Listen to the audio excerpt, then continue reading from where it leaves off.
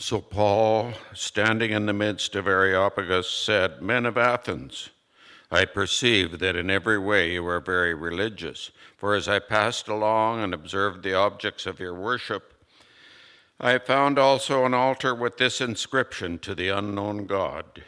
What therefore you worship as unknown, this I proclaim to you. The God who made the world and everything in it, being Lord of heaven and earth, does not live in temples made by man, nor is he served by human hands, as though he needed anything, since he himself gives to all mankind life and breath and everything. And he made from one man every nation and mankind to live on all the face of the earth, having determined allotted periods and boundaries of their dwelling place, that they should seek God and feel their way toward him and find him. Yet he is actually not far from each one of us, for in him we live and move and have our being, as even some of your own poets have said, for we are indeed his offspring. Being then God's offspring, we ought not to think that the divine being is like gold or silver or stone, an image formed by the art and imagination of man. The times of ignorance God overlooked, but now he commands all people everywhere to repent, because he has fixed a day on which he will judge the world in righteousness by man whom he has appointed. And of this he has given assurance to all by raising him from the dead."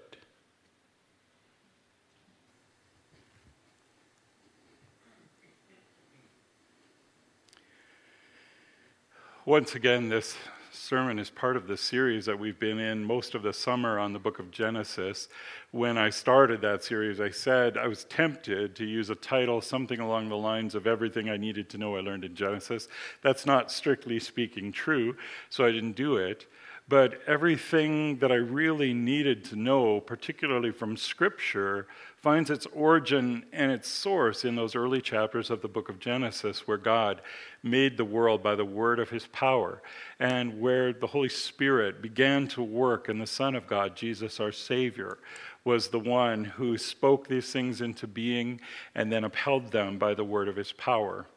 Well, one of the things that we need to address in the context of our current culture is this aspect of racism, that ugly word that stands out there, because really, in terms of Scripture, there should certainly be no such thing among the people of God or even among the people of the world. But if you spend any time at all these days watching, listening to, or reading sources from mainstream media, by now you probably have come to the conclusion that, especially since the summer of 2020, when we had the killing of George Floyd and the riots that surrounded that in so many places all across the face of the world, that racism is literally everywhere. From the highest, loftiest halls of power to the label of your favorite pancake mix. It seems like every time we turn around, somebody's pointing a finger and somebody is shouting racist. One interesting form of this, at least interesting to me, because I've always been kind of a fan of J.R.R. Tolkien and his Lord of the Rings series, is this new series from Amazon Prime called The Rings of Power, that's loosely based, and I do mean loosely, on the writings of J.R.R. Tolkien. The series advertises itself and purports to be a history of the Second Age of Middle-earth, in the same way that the books that some of us are more familiar with told the tale of the Third Age. But in reality, what's happened is the writers of this new series have taken some characters who are familiar to those of us who have read the book, and they've recast them in completely different stories that actually contradict what Tolkien wrote, stories that come at the world from a completely different space. Looking at the world not as a Christian who believes that God made all things and that God is governing all things and working in all things by the word of his power, but actually looking at a world of chaos and confusion where evil could and often does triumph. So instead of the stories that some of us might have wanted to hear, we have this dull, lifeless, tedious, self-righteous, and silly story. And of course, Amazon, who has now spent something like $1 billion to bring this story to the screen, cannot step back and say, maybe it was just bad writing. Maybe we made a bad show. So instead of doing that, because they have cast people of color in some of these roles, they've pointed their finger and they've branded anyone who doesn't like the show as racist. That's just one example among many. We could spend the whole morning looking at the many places where people are accusing others of racism. And this resonates with what Voddie Baucham wrote in his book, Fault Lines. He wrote, today's definition of racism eschews the individualistic prescriptions of the past, arguing instead that racism is this, a far-reaching system that functions independently from the intentions or self-images of individual actors. In other words, today we have racism without racists, which is kind of like saying we have sin without sinners. But racism in the old-fashioned sense, race-based pride, hatred, prejudice, violence, and injustice. Now hear those words that I said: pride, hatred, prejudice, violence, and injustice, even when they are based on race, are not a special kind or category of sin because of their association with that. Rather, they are all just sins in and of themselves. Hear what I'm saying. Pride is a sin. I don't care what you're proud of. Scripture says pride goes before destruction and a haughty spirit before a fall. Pride is a sin. Hatred is a sin. I don't care who you're hating. If you are hating someone in your heart, Jesus said that's really just the first steps, and it's tantamount to murder. Prejudice, looking at someone and passing judgment on that person, whether it's because of their race or their economic status or the language they speak or the dress that they wear, that is sinful. But all of these things are sins in and of themselves without any reference to the color of either the sinner or the one being sinned against. Because the idea of race, as we understand it, and I'm talking the way we understand this in the modern world, dividing people into different groups based almost solely on their physical characteristics, the color of their skin, the shape of their eyes or nose, and the texture of their hair. That idea of race is foreign to Scripture.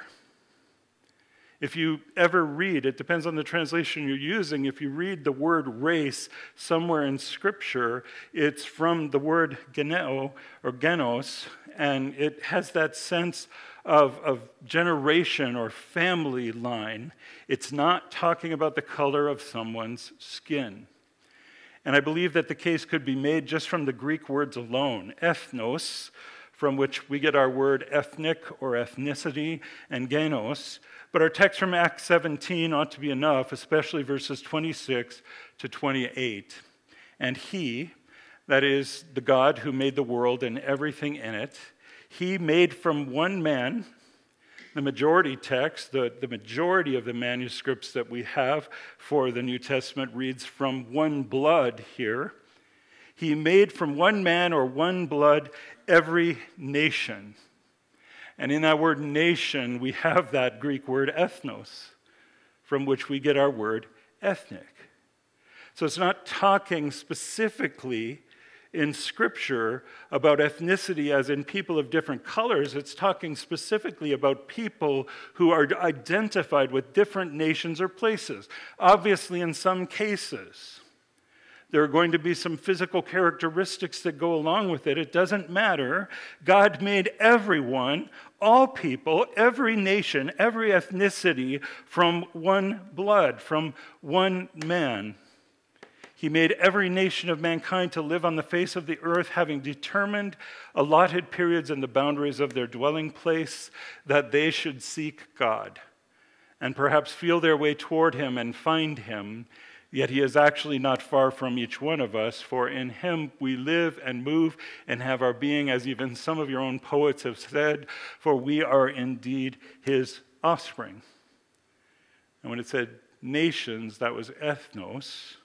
And here at the end, when it says, for we are indeed his offspring, and it's clearly talking about everybody, at least all of God's people.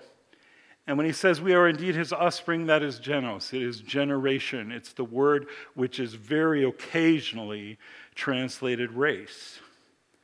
We are the race of God's people. And please pay attention to what's being said there. When it comes to our humanity, and we already talked about this when we were going through Genesis chapter 1, but we're going to see it again. When it comes to our humanity, we as human beings are all the same kind. Absolutely all the same kind. There was a day when people looked at the different kinds of animals and tried to bring that over into a description of humanity and say, well, people should keep to their own kinds. That is false. It's heretical, it's wrong. As men and women and boys and girls created in the image of God, we are all the same kind. Genesis chapter 1, verse 27 says, so God created mankind, in his own image.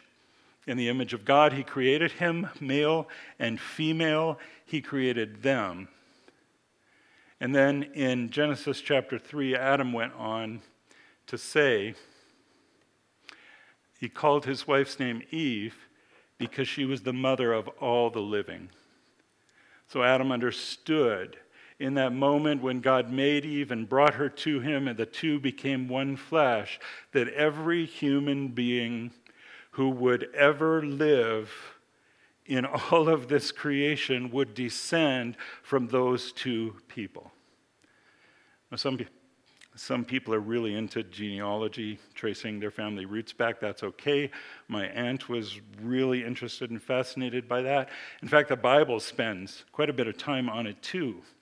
In the Old Testament, we find these extensive genealogies, and those genealogies are there for some specific reasons. Some of them are pointing forward toward Christ. Some are pointing backward, especially the ones we read in the days of Ezra and Nehemiah, to the tribes of Israel, establishing a legitimacy to the priesthood and to the Levitical services.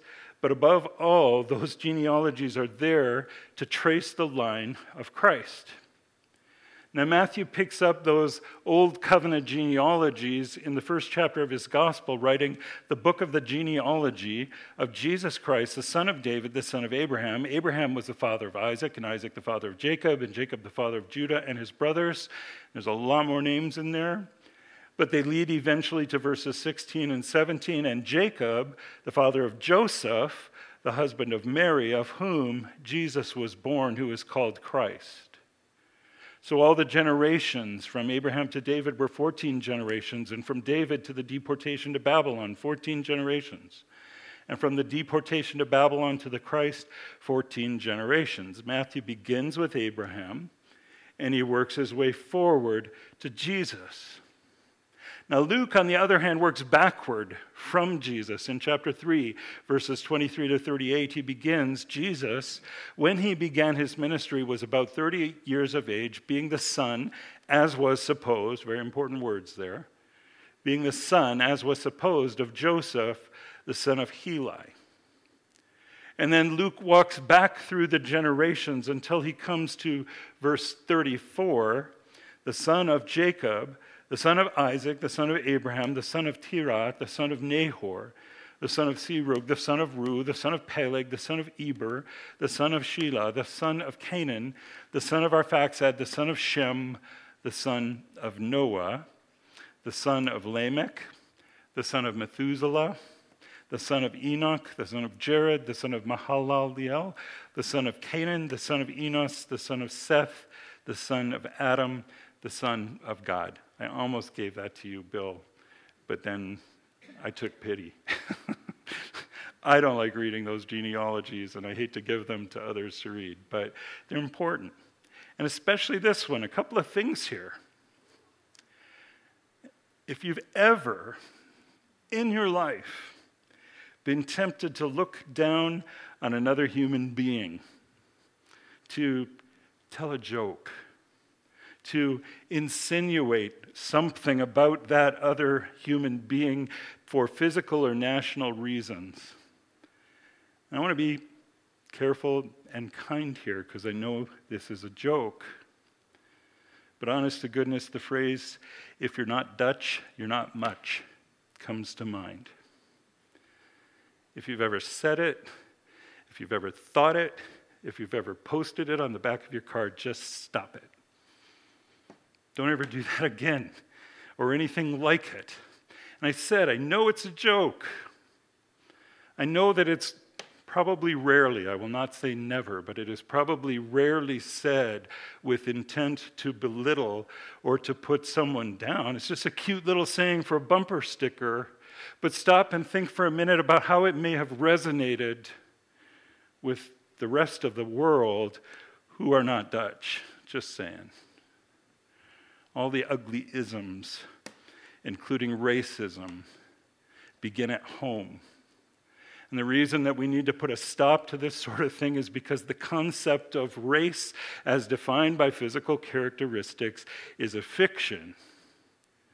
And the concept of lording it over someone because you come from a different geographical patch in Europe or somewhere else in the world than they do is sin. Think about that genealogy of Jesus in the book of Luke. Every human family, every person sitting in this room right now, every person alive on the face of the world right now, every human genealogical line converges at Noah. Everyone. I am an American of Irish and English descent. Some of you come from other family trees that pass through different parts of continental Europe and even Africa and other parts of the world. But if we trace all of those lines back far enough, we are, every one of us, the sons or daughters of Noah, and 1,000 years before that, the son of Enos, the son of Seth, the son of Adam, the son of God. You are related to every single person in this room. You are related to every single person on this planet. So on what basis would we let national origin or the color of our skin or the shape of our eyes or the texture of our hair become a reason for pride, hatred, prejudice, violence, or injustice? Paul wrote in 1 Corinthians chapter 4, who makes you differ from one another? And what do you have that you did not receive? Now, if indeed you did receive it, why do you boast as if you had not received it? And his point there is, why do you boast as if it wasn't just a gift, something that was handed to you that you could not make happen, did not earn, did not deserve? If you were born of Canadian descent, that's not something that you made happen. It was something that God gave to you. It's something you received. And if it's something that you received, why in the world would you boast or lord it over someone else as if it were yours by your own doing? As I said, in the end, we are all sons or daughters of Adam and Eve. And actually, that is the reason for our pride, hatred, prejudice, violence, and injustice towards one another. So our problem's not out there in the world, some kind of a systemic problem that in the end makes literally everyone a victim and then can hold no one responsible. Our problem's here. Our problem's here in our heart and in our mind. If we say that we have no sin, we deceive ourselves and the truth is not in us. If we say that we have not sinned, we make him, God, a liar, and his word is not in us. For all have sinned and fall short of the glory of God. That's where the problem lies, not in structures and systems and governments and laws. It lies within our hearts, which are fallen and broken and turned toward sin. We are sons or daughters of our first parents, Adam and Eve, and this is the fruit of that family tree. All we like sheep have gone astray. We have turned every one to his own way. As I said, all have sinned and fall short of the glory of God. But did you notice why God made from one man or one blood every nation of men to dwell on all the face of the earth, and has determined their pre-appointed times and the boundaries of their dwellings? Did you notice why? When Bill read that for us a little bit earlier in the service, God did this that they should seek him, that they should seek God, and perhaps feel their way toward him and find him. And the fact of the matter is, he is actually not far from each one of us, for in him we live and move and have our being, as even some of your own poets have said, for we are indeed his offspring. And Paul went on from that point in his sermon on Mars Hill, saying, being then God's offspring, being in some sense the children of God, we ought not to think that the divine being is like gold or silver or stone, an image formed by the art or imagination of man. I was speaking in a time when the population was pretty homogeneous, and the idolatry tended to take these very physical, very literal forms. In our day, given that everyone is, in some sense, and it's not a brotherhood of man, fatherhood of God kind of sermon, but given that we all have our origins in God's creative act, we ought not think that God looks like us. If you've ever got down on your knees to pray and you were trying to sort of imagine a physical being and thinking, well, God must be kind of like that, kind of like my grandpa, kind of like Santa Claus, something. Again, don't do that, not ever. The image of God, as we saw last week, looks like Jesus Christ. It looks like Adam before the fall. It looks like purity and holiness and righteousness and goodness and justice. And we can't remake God into an image that looks like us any more than we can make him into an image of gold or silver or stone. Paul went on to say the times of ignorance God overlooked, but now he commands all people everywhere to repent. He commands all of the people in all of the world, everyone that he made, to repent, because he has fixed a day on which he will judge the world in righteousness by a man whom he has appointed, and of this he has given assurance to all by raising him from the dead. In other words, Jesus Christ, our Savior. See, our sins are not out there in the world waiting for a political leader or a political party to come along and to fix them by way of legislation. Our sins are in our heart and in our mind, and what we need is a Savior. The world needs a Savior, one who has borne the image of the man of dust just as we do, yet without sin, and one who has carried all of our sin to the cross, giving himself, his body and his blood fully for the salvation of his own. From every nation, ethnos, from all tribes and peoples and languages, regardless of where they come from or what they look like or what physical characteristics they carry. He gave himself for us and for our salvation. Recently I met with another pastor. He was wearing a black t-shirt with some white printing on the front. And of course, these days, you kind of see that out of the corner of your eye, and you might make some assumptions.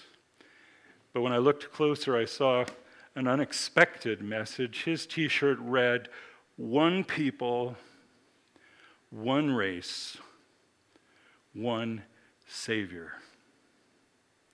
It's absolutely true, for God has made from one blood every nation of men to dwell on the face of the earth, and has determined their pre-appointed times and the boundaries of their dwellings, so that they should seek the Lord, though he is not far from each one of us. The answer then to pride, hatred, prejudice, violence, and injustice, even if those things are race-based, The answer is not really another addition to the judicial code and the denomination or even to the Charter of Rights and Freedoms. The answer to race-based pride, hatred, prejudice, violence, and injustice begins when we recognize our common origin as human beings and our common fallen nature. That fallen nature that descends to us from our first parents. And then recognizing that there is only one race and one people, acknowledging that whoever you are, wherever you're from, whatever you look like, there is only one Savior, Jesus Christ, the Son of God.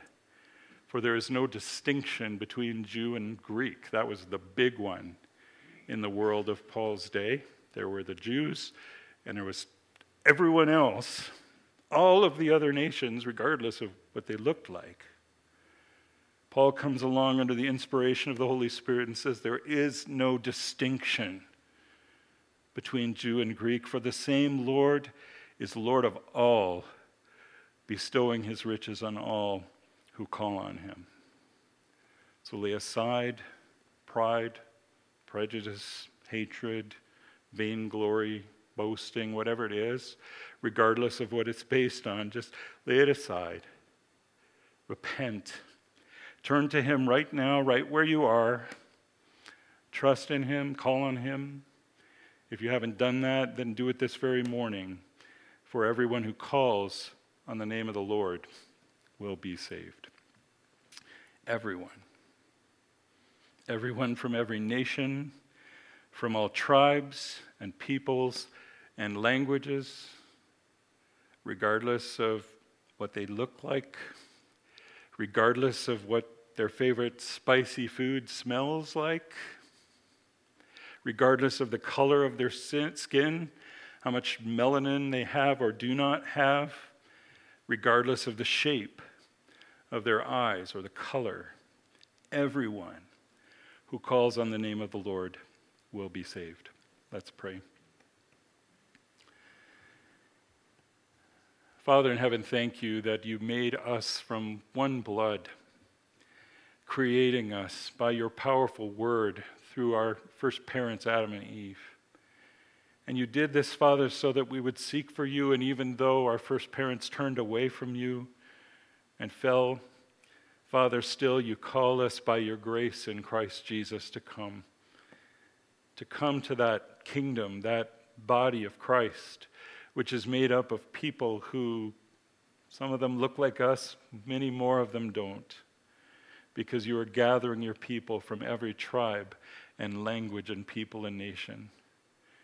Thank you for letting us be a part of that by your grace. And Father, give us more grace that we may proclaim this message to the people around us, and that, Father, we may recognize that we who are many are one body, for we all partake of the one loaf. We pray in Jesus' name. Amen.